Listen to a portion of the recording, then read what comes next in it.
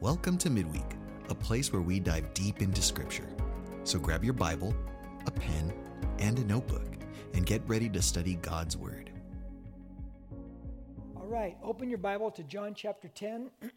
Tonight we're going to cover verses 1 through 16 of John 10. And as we begin tonight,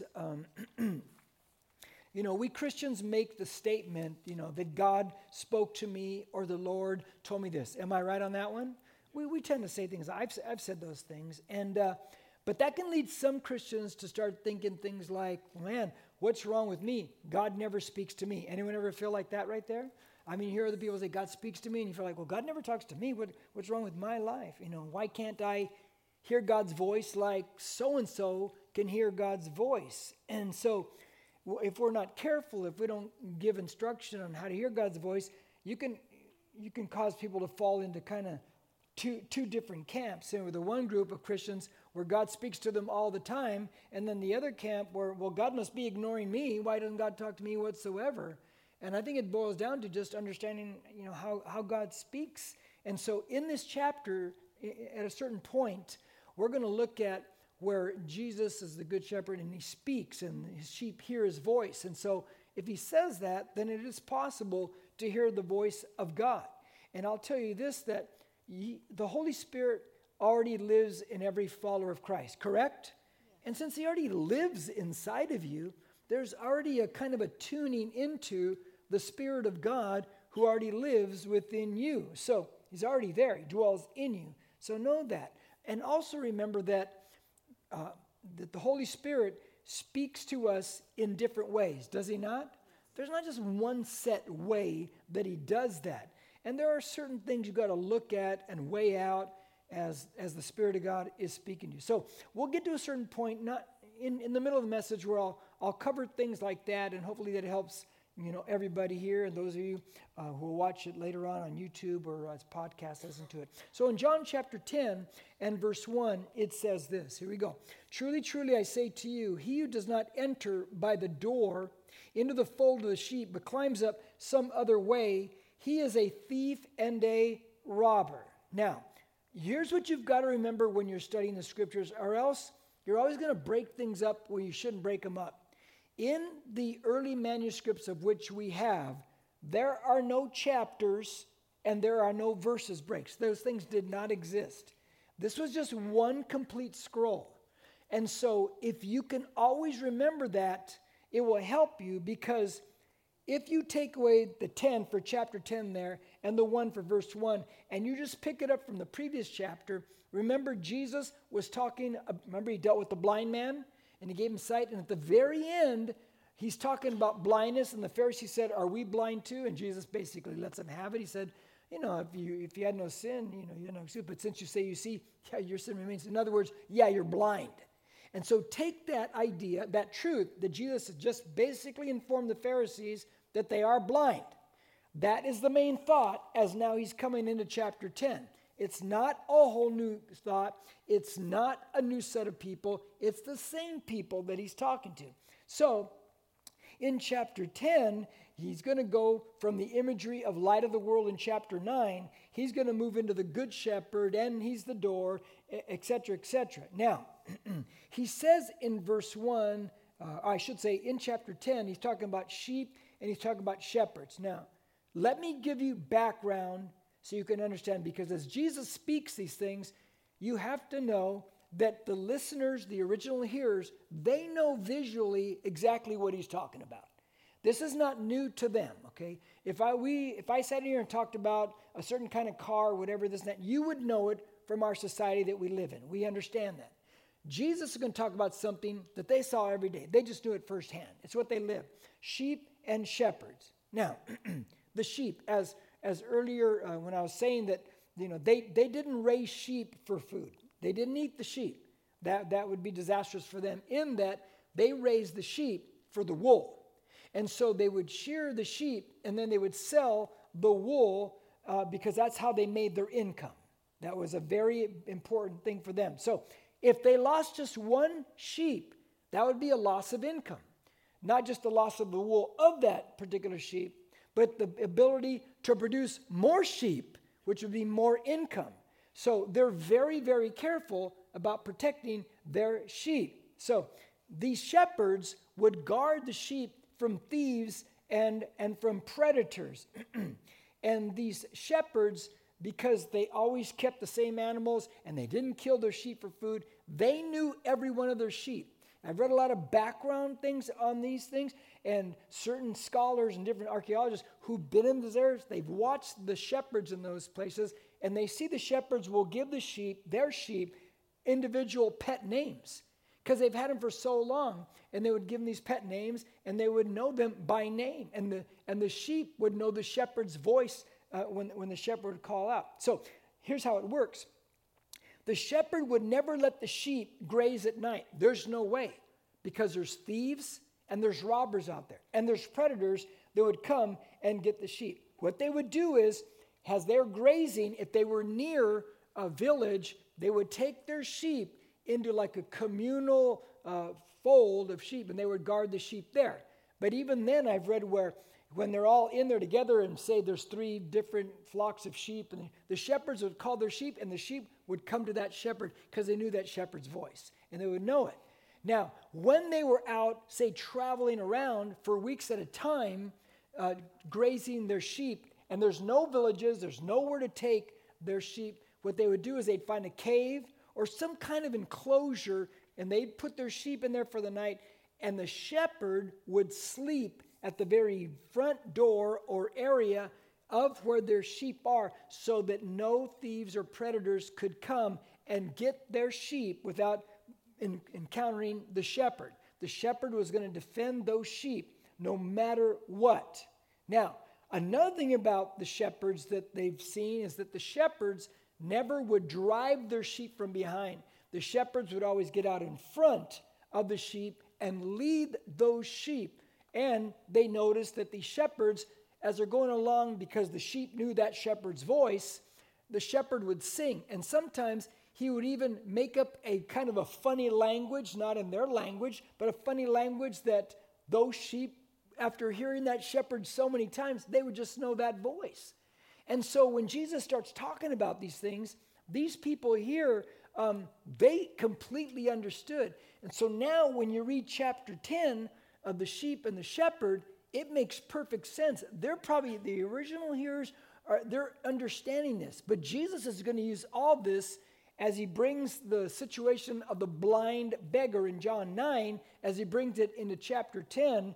And it's going to be kind of pretty interesting the way he does this. Now, I think I got about 4 points that you got to fill in for right there. Okay, maybe some sub-points or whatever. But number 1, the Pharisees are thieves and robbers. In your notes, the Pharisees are thieves and robbers. Now, in verse 1, notice again, it says this: "Truly, truly, I say to you, he who does not enter by the door into the fold of the sheep, but climbs up some other way, he is a" what? A thief and a robber. Okay, now, as they're guarding their sheep, what these thieves and robbers would do, sometimes if they could, they would tag team, and one would jump over whatever embankment where the sheep were. They'd grab a sheep, slit the sheep's throat to kill it, throw it over to his accomplice, and they're trying to get as many as they can stealing the sheep. That's what these thieves and robbers would do.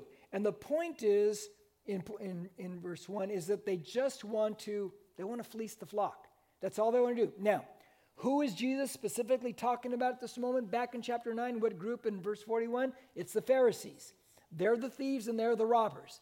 Remember that. Now, has Jesus talked or exposed the Pharisees as thieves and robbers before this moment? And the answer is yes, he has. Now, mark it right here and look back at Mark chapter 11. Just very quickly, turn to your left. Look at Mark 11. Now, watch what Jesus has told these Pharisees before. In Mark 11. Remember, he cleansed the temple. He overturns the tables of the money changers. And then look at verse 15, 16, 17 of Mark 11. Jesus says this: "Then they came to Jerusalem, and he entered the temple and began to drive out those who were buying and selling in the temple, and overturning the tables of the money changers and the seats of those who were selling doves. And he would not permit anyone to carry merchandise through the temple. And he began to teach and say to them," here it is it not written, My house shall be called a house of prayer for all the nations. But, here it is, you have made it a what? A robber's den. And so he's already exposed them as thieves and robbers. And so now he carries this whole idea right here in John chapter 10 that these Pharisees are thieves and the robbers. Now, think of a thief and a robber. They're two different worlds, are they not? A thief will break into your house, hopefully, when you're not there. But a robber will confront and rob and maybe even hurt a person. We see that in the Good Samaritan story, do we not? So there's a difference between a thief and a robber. Jesus is telling the Pharisees, you're not just a thief, you're a robber. You're not just a robber, you're a thief. You're both these things right there. So you think it made them pretty happy? No, they're just getting wound up about right now. Now, side note, very important, I think, to remember is in verse 10, it says, truly, truly, I say to you, he who does not enter by the door into the fold of the sheep, but climbs up some other way, he is a thief and a robber. Now, this is not talking about heaven. Don't think it's talking about heaven at this moment in time. The fold right here that it's talking about is Israel. This is what it's talking about. Now, you can kind of confirm that if you go to verse 16. You don't have to turn there yet. We'll get there later. He has other sheep that are not part of this. So this is a whole different idea he's talking about. But these thieves and robbers didn't enter the right way. Jesus is the good shepherd because he entered the prescribed way, the promised way. He did it the right way. The Pharisees are thieves and robbers trying to get into the fold of the sheep of Israel the wrong way. Okay? So now, let's move on. Verses 2, 3, and 4. But he who enters by the door is a shepherd of the sheep. To him the doorkeeper opens, and the sheep hear his voice. And he calls his own sheep by name and leads them out. When he puts forth all his own, he goes ahead of them, and the sheep follow him because they know his voice. Now, Jesus is the good shepherd, and he enters by the door. He has not called himself the door yet. He's going to do that in a little bit right now. He enters through the door. We are the sheep. Now, notice in those verses, and I think I have 1, 2, 3, 4 little fill-ins in your notes there, the marks of Christ's sheep. This is the marks of being a follower of Christ, a sheep of the good shepherd. The first little bullet point is this. They know their shepherd. We find in those verses that they know their shepherd. The second bullet point we see there is they know his voice. So first they know their shepherd. The second bullet point is they know his voice. The third thing we see in those three verses we just read is there is a personal relationship. He calls them by name. And then the fourth thing we find in there is that he leads and they follow him. He leads and they follow him. So the first one is they know their shepherd. The second one is they know his voice. The third one is there's a personal relationship. He calls them by name. Good. And the fourth one is he leads and they what? Follow. And they follow him. Okay. Now, back to the opening question. How do I know that I'm hearing the voice of God? How do I know that that's the voice of God speaking to me? Well, let me give you some practical ways of looking at this, because I think every one of us in this room, we want to know if God's speaking to us, right? I mean, I want to make good decisions. I want to be led by God. I want to know. And so here's some simple ways to know. Do you read your Bible regularly? Yes. He's speaking to you. Every time you open up your Bible, is it God's word? Yes. Therefore, is God speaking to you? Yes. That's one way right there. So to say God never speaks to me, yes, he does. You ever read your Bible and get convicted? Yes. God spoke to you right there, man. He just told you straight what someone needs to have. That's one way. That's one of the ways right there. Now, secondly, think of it like this. Does the Holy Spirit live in every one of us? Yes. So the Holy Spirit lives inside of me. That means if the Holy Spirit, which he does, live inside of me, therefore my mind is Holy Spirit user-friendly. Is it not? Yes. My mind is Holy Spirit user-friendly. Now, let me explain that, because I heard this term back in the late 80s, and I have never forgot it, and I use it to describe when God speaks to me. God lands, the Holy Spirit in me, lands thoughts upon my mind. That's the way he speaks to me. Thoughts come into my mind. That's how the Spirit of God speaks to me. I can give you for instances, and I've had many for instances in my life. We sit here in this place right here on this land. How did this all happen? Well, I was sitting in, many of you know these stories. I was at a Assemblies of God Ministers convention in Victorville, and I was staying at a hotel there, and I was sitting in the room waiting between meetings, morning and evening, and I was just meditating. It was during the Columbine shooting in Colorado. I'll never forget it. And I was just sitting there by myself on the bed, and the thought pops in my head, very vivid, said, it's time for you to buy land for that church. And I'll never forget it. It was very clear. And I came back, and I said, guys, we got to buy land. And a year earlier, the deacons fought me on it. A year later, when God spoke to me and said, it's time to buy land, they all said, okay. And I'm like, what happened a year ago, you know? What's the difference now? Well, it was just God's timing.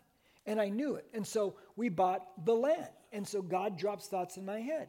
Why am I a senior pastor? I can tell you why. Because in 1984, in November, I was locked into one of the bedrooms at our house, lights off, sitting by myself in the dark, just waiting on God. And the thought pops in my head, and I wasn't looking for it. I wasn't thinking about it. It's the last thing I ever thought about. He said, you will be a senior pastor. That was a thought in my head. And from that moment on, I knew I had to take certain steps to fulfill that dream in my life. But I knew without a doubt that was God speaking in my mind. You know, I've been in counseling sessions, I couldn't even tell you how many times in my life. And in counseling sessions, every so often, you are in the middle of a war. And if you've never counseled, you don't know that. But you're in the middle of a war, you're watching two people go at it, and sometimes, and this is rare, but sometimes I'll go, I don't even know how to get them out of this. I don't even know what to say.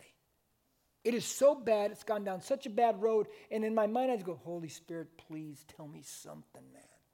Because all my experience is not working right now.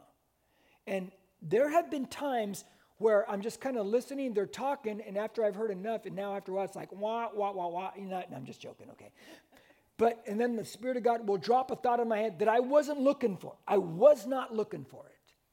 And I go, that's exactly right. That's exactly right. Can I tell you one of them? Because it was hilarious.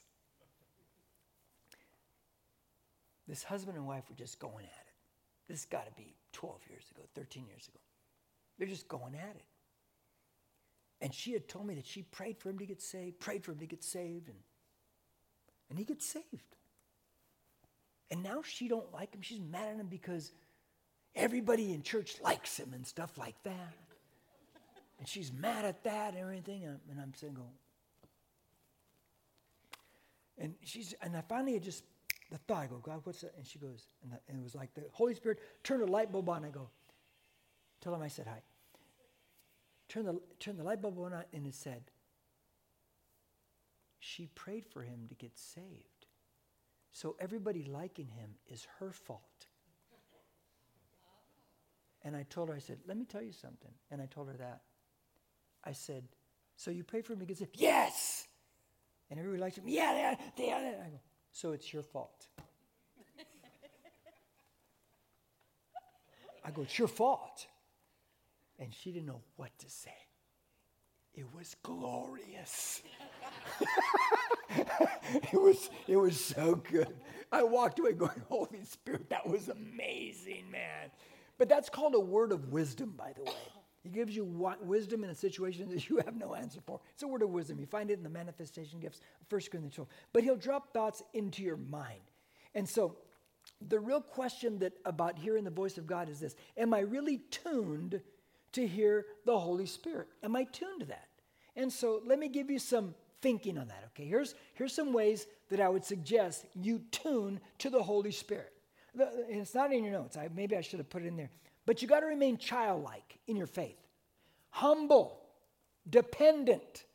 If you're not humble and dependent and childlike in your faith, you're just not going to hear, because Jesus said one day that he hid these things from the wise. Humble, dependent. Now, another thing is, if you're going to hear God's voice, you've got to expect that he's going to talk to you.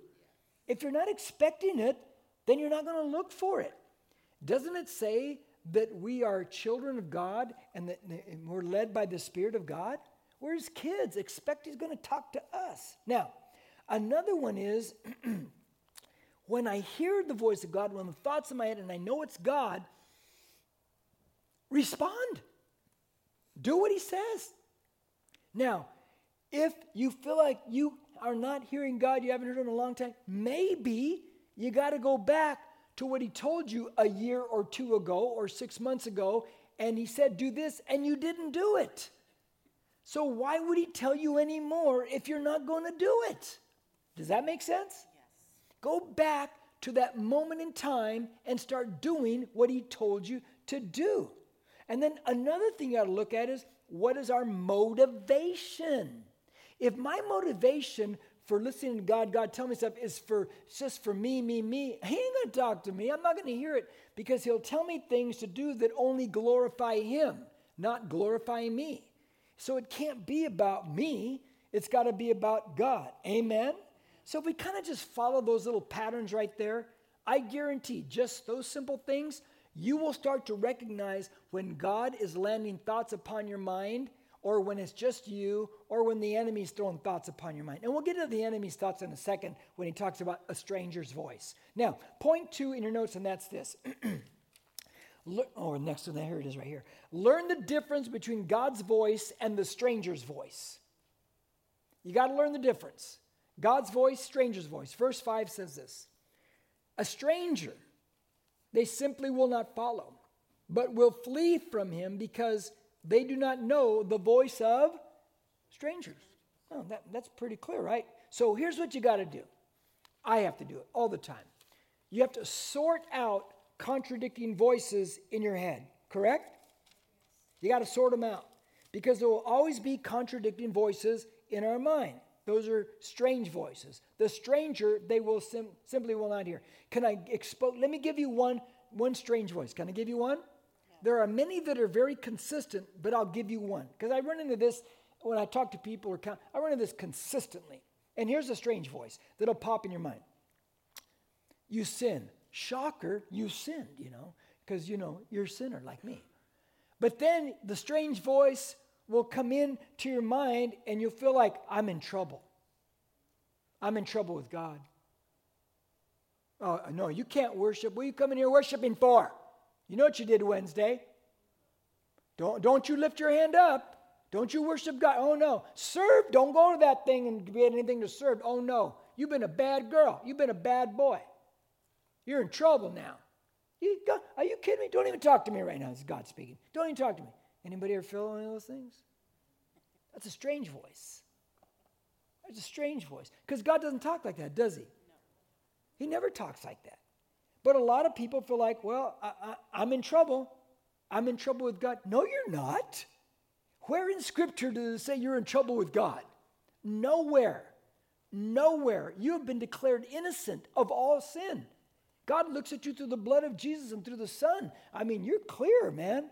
And so when that strange voice comes in, another way you can weigh out the strange voice, like in that particular case, is where he says in Romans 8:1, there's therefore now no condemnation for those who are in Christ Jesus. If you're walking around condemned and you feel like God's condemning you, is that a strange voice?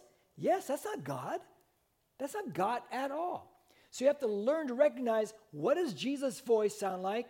What does his voice not sound like? Remember I told you earlier, sometimes they would put them in communal pens and they would know their shepherd's voice.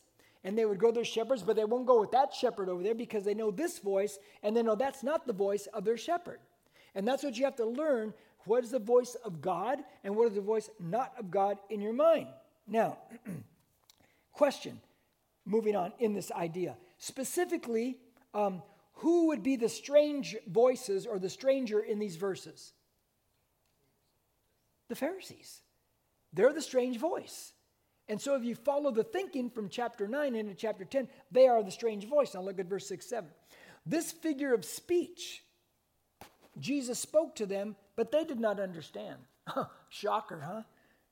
What those things were which he had been saying to them. So Jesus said to them again, truly, truly, I say to you, here comes another I am statement. I'm the door of the sheep. Now we know that he's giving them a parable, a story. This whole thing right here. And then he makes the next I am statement. He says, I am the door. Now, what do doors, well, doors. The big question is, in the door, it opens you and you're moving from what to what. That's what doors do. You leave one area, you come to another area. When I left the house this morning, when you left the house tonight, You left your house, you went through a door, correct? You left the door open, you closed the door, and you moved towards another place. You came here tonight. So it leads me from something, it leads me to something. Now, hold that thought. It leads me from something, it leads me to something. Keep that thought in your mind. Look at verse 8. All who came before me are thieves and robbers, but the sheep did not hear them. That's interesting. Look back at that verse. Does it say all who came before me were thieves and robbers or are thieves and robbers? Oh, they are. So it's present tense. So who's he talking about? The Pharisees. He's laying it out right there that these guys are the thieves and they are the robbers. That's what he's calling them. So now they understand specifically, clearly, and everybody also knows he's talking about those Pharisees. They are terrible shepherds. Now, do the Pharisees know specifically when he calls them thieves and robbers? Do they know specifically what he's talking about? The answer is what? Yeah, he's equating them. He's labeling them, and they know exactly where he's labeling them from. Keep your marker right here. Look, we'll see one segment of it. Turn the Old Testament to Ezekiel. Isaiah, Jeremiah, Lamentations, Ezekiel, Daniel. If you go to Psalms, you've gone too far to the left. But go to Ezekiel, look at chapter 34, where Ezekiel, under the anointing of the Spirit of God, he writes down characteristics of false shepherds. And these Pharisees know this stuff. They know exactly when Jesus speaks these things, where the reference comes from. Now watch this. Ezekiel chapter 34, 1 through, we'll go up to 8. Watch. Then the word of the Lord came to me saying, Son of man, prophesy against the shepherds of Israel. Prophesy and say to the shepherds, thus says the Lord God, woe, shepherds of Israel, who have been feeding themselves. Should not the shepherds feed the flock? So now we got a problem, don't we? These false shepherds, they just feed themselves. They don't feed the flock. Read on. You eat the fat and clothe yourselves with wool, and you slaughter the fat sheep without feeding the flock. In other words, you're fleecing the flock. Read on. Those who are sickly, you have not strengthened. The diseased, you have not healed. The broken, you have not bound up. The scattered, you have not brought back. Nor have you sought for the lost. But with force and with severity, you have dominated them. They are not compassionate. They are not healing the people. They're making the people worse. Verse 5. They were scattered for lack of a shepherd, and they became food for every beast of the field and were scattered. In other words, there's no shepherd guarding them. There's no shepherd protecting them. There's no shepherd guarding the door to fight off the predators. Verse 6. My flock wandered through all the mountains and on every high hill. My flock was scattered over all the surface of the earth, and there was no one to search or seek for them. In other words, when they went astray, nobody went looking for them. Verse 7. Therefore, you shepherds, hear the word of the Lord. As I live, declares the Lord God, surely because my flock has become a prey, my flock has even become food for all the beasts of the field for lack of a shepherd. And my shepherds did not search for my flock, but rather the shepherds fed themselves and did not feed my flock. Now, when Jesus, come back to John chapter 10, when he tells them in verse 8, all these people are thieves and robbers, they know, because they know their Old Testament. They know what he's talking about. So I think it's amping up, and they're just getting angry and angry with him because he's exposing them for what they are, just like he did on the Temple Mount. So it's getting a little bit worse now. Now, let's go to the third point, because we insert now the blind beggar to put it all together here. The blind beggar walked through the door of salvation. Remember, when you go through a door, you leave one area, you go into another area. So you exit and you enter. The blind beggar walked to the door of salvation. Verse 9 and 10. Jesus says, I am the door. If anyone enters through me, he will be saved, and will go in and out and find pasture. The thief comes only to steal and kill and destroy. I came that they may have life and have it, what? Abundantly. Now, we know the thief actually is also the devil. We know that. But let's put it in a context here to give it a little bit more understanding. Did the false shepherds in John 9, these Pharisees, did they even care for the blind man? No. Say no. No, they didn't care for that guy at all. They cast him out, did they not? They excommunicated him, did they not? They could care less about the guy. That's what thieves and robbers do, don't they? They just use you, abuse you, and they dump you. And they throw him out of the door. Once they throw him out the door, excommunicate him, who opens the door for him? They throw him out, they excommunicate him, and who's there to open the door for him? Jesus opens the door because Jesus is the what? He's the door, right? And he's a good shepherd. So now you see how it moves?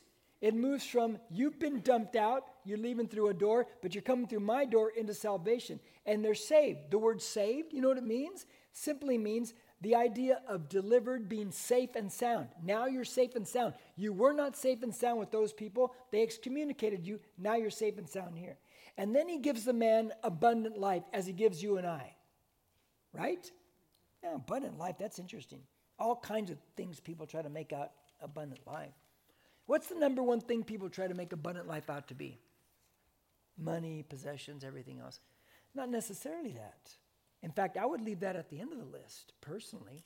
What is the abundant life? Isn't peace? Knowing your purpose? Knowing you have a destiny? Knowing that you can face death one day with no fear? Knowing that the Holy Spirit's with you through every trial, through every circumstance? Isn't that more of abundant life? Yes. There's a real security and a real comfort in all of those things. Think of the blind man. Think of the blind man. Did they make that man feel like a loser? Do you remember why? Do you remember the opening of John 9? Remember what the disciples' theological question was about his blindness? They said, was it his parents? You're right, Heather. Was it his parents or him who sinned that it would be what? Born blind, which means he could have, they're insinuating he probably sinned in the womb, huh? Remember how we said how ridiculous that was? And we said, how would this guy feel all of his life? Because they're teaching him that your blindness is the result of your sin in the womb. You can't sin in the womb. But they made him feel that way, and they made him feel like this loser all his life. And you know, there's plenty of people that feel this way. They've been made to feel like losers all their life because somebody's told them certain things that just are not true. So they excommunicate him. The door opens up, get out here. But Jesus opens the door to this new life, right? And you got to walk to that door. Now, I remember, some of you remember this story. It was 18 years ago, and about doors. And it was a Saturday night. We were still meeting at Centennial High School. We didn't have a facility. We were building this at that time. And it was a Saturday night, and all of a sudden I hear somebody trying to open my front door of my house. And they would not stop. And there's open up. And I'm like, am I hearing this? And so at my house there's stairs, and I sit at the top of the stairs, and I see the guy, and my doors back then, they had like glass, and you couldn't see right through, but they had little spots. And he'd be looking, and he goes, open the door. And it's midnight, Saturday night. And I'm sitting there going, okay, what am I going to do in this situation here? What should I do? And Olivia's now next to me. And finally, after about 5 minutes, and I finally turned to Olivia, and I said, I'm going to go get a bat, wake up Nathan, I'm going to give him a bat, we're going to go around, we're going to get the, no, call the police. I go, no, but I really want to hit him. No, I didn't say that. Okay. I didn't say that. Okay, I didn't feel that either. But she'd go, no, just call the police. Okay, I'll call the police. And he wouldn't stop. He's trying to open that door. So I see the police car, and they told me, the police said, don't go outside. I go, but I'm ready. No, I didn't say that. And the police come, and they get him and everything. And here's what happened. There was a party across the street. It was lit up. It was loud. He was at that party. It was his sister-in-law. He left the party. He came back, and he thought my house was the party house. He was so drunk. Oh, wow. My house was dark. There were no lights on. There was no noise. But he was trying to go through the wrong door. All he had to do was turn around. There's your door over there, buddy. There's the wrong door. And that's all anybody has to do. Before we met Christ, we're trying to go through the wrong door. That's not the way. And we come to Christ, we turn around and go, that's the door. That's where the noise and the joy is at. No, I'm just joking. Just turn around and go to the right door. But that really happened in our life, and I still have that bad. But anyway, that's another story. Now, number 4, and that's this. Jesus contrasts himself to the false shepherds. Now Jesus contrasts himself to the false shepherds. Now let's read it, 11 through 14. It says, I am the good shepherd. The good shepherd lays down his life for the sheep. Now that's the fourth I am statement now. I am the good shepherd. He who is a hired hand and not a shepherd, who is not the owner of the sheep, sees the wolf coming and leaves the sheep and flees. And the wolf snatches them and scatters them. He flees because he's a hired hand, and he's not concerned about the sheep. I am the good shepherd, and I know my own, and my own know me.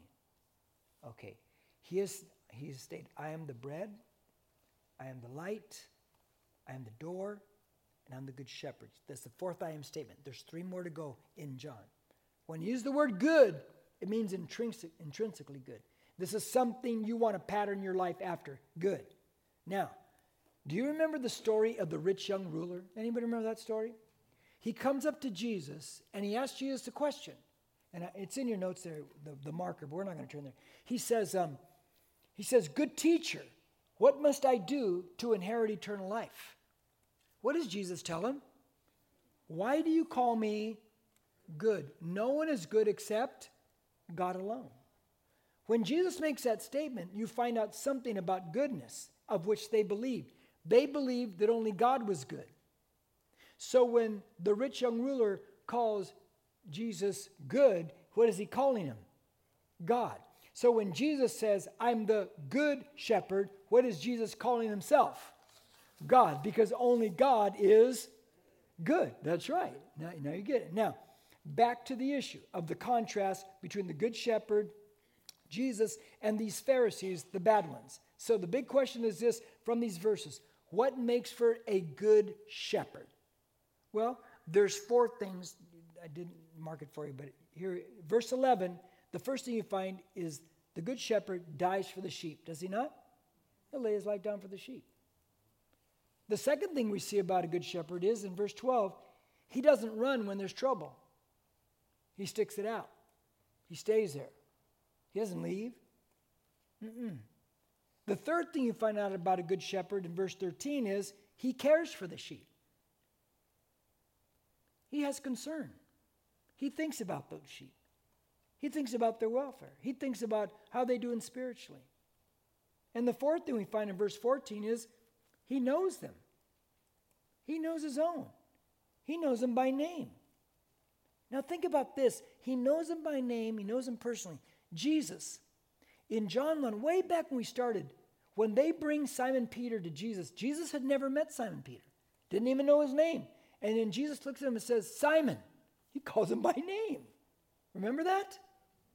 When Jesus is walking through Jericho, and Zacchaeus is there, the tax collector. He climbs up the tree, remember? The sycamore tree? He'd never met Zacchaeus before. And Jesus says, Zacchaeus, today I must stay at your house. Calls him by name. Remember that? Remember after the resurrection and everybody runs there because Mary Magdalene says, hey, the tomb's empty, this and that. Now we don't believe you because remember, in those days, they would not consider a woman's testimony as valid. Remember that? Which is another case for he did rise from the dead. And so they come there and the tomb's empty and they all leave. Does Mary Magdalene leave? No, she hangs around and she's crying. And she sees who she thinks is the gardener. Is it the gardener? No. It's Jesus. And she said, oh, if you've taken away his body, tell me where he's at, I'll go get him. And Jesus says to her, Mary. And once he said, Mary, she knew it was him. Because he called her by name. That's right. See, we have this personal relationship with our holy God. He knows every one of us personally by name. He doesn't forget your name, okay? Now let me show you something. I didn't put it in your notes, but do me a favor, turn to Psalm 8. I have it in my notes here just to talk about it, but I thought, it's better if you read it. I really like this, and you may think, it's okay, but I like it a lot. And I'll feel much better after sharing it with you. This is David, and let me read it, and let me share a few things. Now watch this. Remember, the idea is that God knows you. The shepherd knows you. He knows you by name. Look at verse 3. David writing says this. Remember, David was a shepherd out there in the middle of nowhere, taking his flock around. When I consider your heavens, he's talking to God, the work of your fingers, the moon and the stars that you have ordained. What is man that you take thought of him? And the Son of Man that you care for him? Okay, look up. Imagine yourself like David. You're lying out there at the night in the desert. You're guarding the doorway of the sheep, guarding them, and you look up in the night sky. Have you ever been in the high Sierras and been able to look at those stars, or out in the desert see those stars? It's an amazing thing. And he's out there, and he looks at the vastness of the universe, and he realizes how big that is, God's creation, and how small he is in comparison to it. And he thinks to himself, who basically am I that you know me? But the key is that you do know me, and you think about me. God, you created all this, and you think about little old me. He knows us all by name, every one of us, and he calls us by name. Let me give you one more cool tidbit in this vein here, or not kind of in the vein. Look at verse 5, just real quick. It's just because I like verse 5 a lot. Yet you have made him a little lower than God, and you crown him with glory and majesty. So we've been made a little lower than God, right? Evolution says we've only evolved to be a little bit more than the animals. God says, oh no, you have been created, you didn't evolve, and you're just a little bit lower than God as a created person of God. See the difference? That gives you great value and identity in your life, that you're not someone that just crawled out of the ocean and evolved. No, it's the opposite. God says the opposite of what evolution tells us. I like that verse, so I thought you'd enjoy that one. Now, turn back to John 10. Last thing, let's take it home. Number 5, the other sheep are the Gentiles. Other sheep, yeah, the other sheep. Remember we talked about the other sheep earlier? The other sheep are the Gentiles. Now we'll finish off with verse 15 and 16, and I'll explain what that is. Even as the Father knows me, and I know the Father, I lay down my life for the sheep. I have other sheep. This is Jesus talking. I have other sheep, which are not of this fold. I must bring them also, and they will hear my voice, and they will become one flock with one shepherd. So I got this other flock of sheep, besides this flock of sheep, and I'm going to make them into one, and they're all going to know my voice. I'll be one shepherd over all of them. Now, the question is, who are these other sheep? What's this other flock? And the answer is simple. It's the Gentiles. If you're not Jewish, guess what you are? You're a Gentile. That's us. We're the other flock of sheep. And that day, in the 2nd chapter of Acts, when the Spirit came down in power, day of Pentecost, and the church was born, Jew and Gentile alike came into this one flock led by one shepherd, Jesus Christ. This is the church age that we live in right now. Now, let me show you so you know how some people have taken this as a heresy and made it into something it is not. Then we talked about this 2 weeks ago in questions beforehand, but the Jehovah's Witnesses, they will say this pertaining to that verse. The Jehovah's Witnesses first will say that they are the 144,000. You find the 144,000 in Revelation 7 and in Revelation chapter 14. The problem happened when they got bigger than 144,000. Now what do? Now what do you do with the rest of the people? Well, now what they've done, once that happened, they said, well, there's this other flock. And this other flock is not going to go to heaven like the 144,000. They're going to have paradise on earth, and they're going to have the 1,000-year millennial reign, which there will be one, but not the way they say it is. And in that millennial reign, here's what they say. They can work these extra, more than the ones who are not part of the 144,000. They can work their way to perfection during the 1,000-year reign. Can you work your way to perfection? No. But that's what they're telling the ones that are past that. This is what cults do all the time. Once they hit a snag, then they're going to pull a verse out, like this verse, and make it into something that they can never, ever back up with Scripture, ever. And by the way, the 144,000 of which they say the first 144,000 were, it can't be them. because I always asked Jehovah's Witness about the 144,000. I said, are any of them female? They go, oh, yeah, of course. I go, well, Revelation says they're all men and they're all Jewish. So which is it? So I'll ask them questions like that because it doesn't make any sense. But they'll always take a verse out. A cult will always do this. Take a verse out, twist it, bend it to try to fit something that they want you to fit it in. But you'll never find that in Scripture. It'll never be backed up in Scripture. The other flock, it's us. It's the Gentiles. And we came into the kingdom of God at that time. So we're done. Let's pray. Thank you, Jesus. Thank you, Lord, as we pause here. First off, that we can hear your voice. We can hear your voice, and you speak to us. You know us by name. I pray that we learn and we cultivate this, to be able to really listen and really expect to have the Holy Spirit drop thoughts upon our mind. Because you do lead us and guide us. And God, I pray that at least we take that home tonight. God, thank you for giving us abundant life, peace, and purpose, and destiny, and no fear of death and everything else, God. No matter what our circumstances are. And we thank you for that. In Jesus' name we pray. We all say, amen. Amen. Amen. If you need prayer or dedicated your life to Christ, please reach out to us on our social media, on Facebook and Instagram at NBCC Norco, or email us at hello@nbcc.com. Thank you for listening. Don't forget to share and subscribe to this podcast.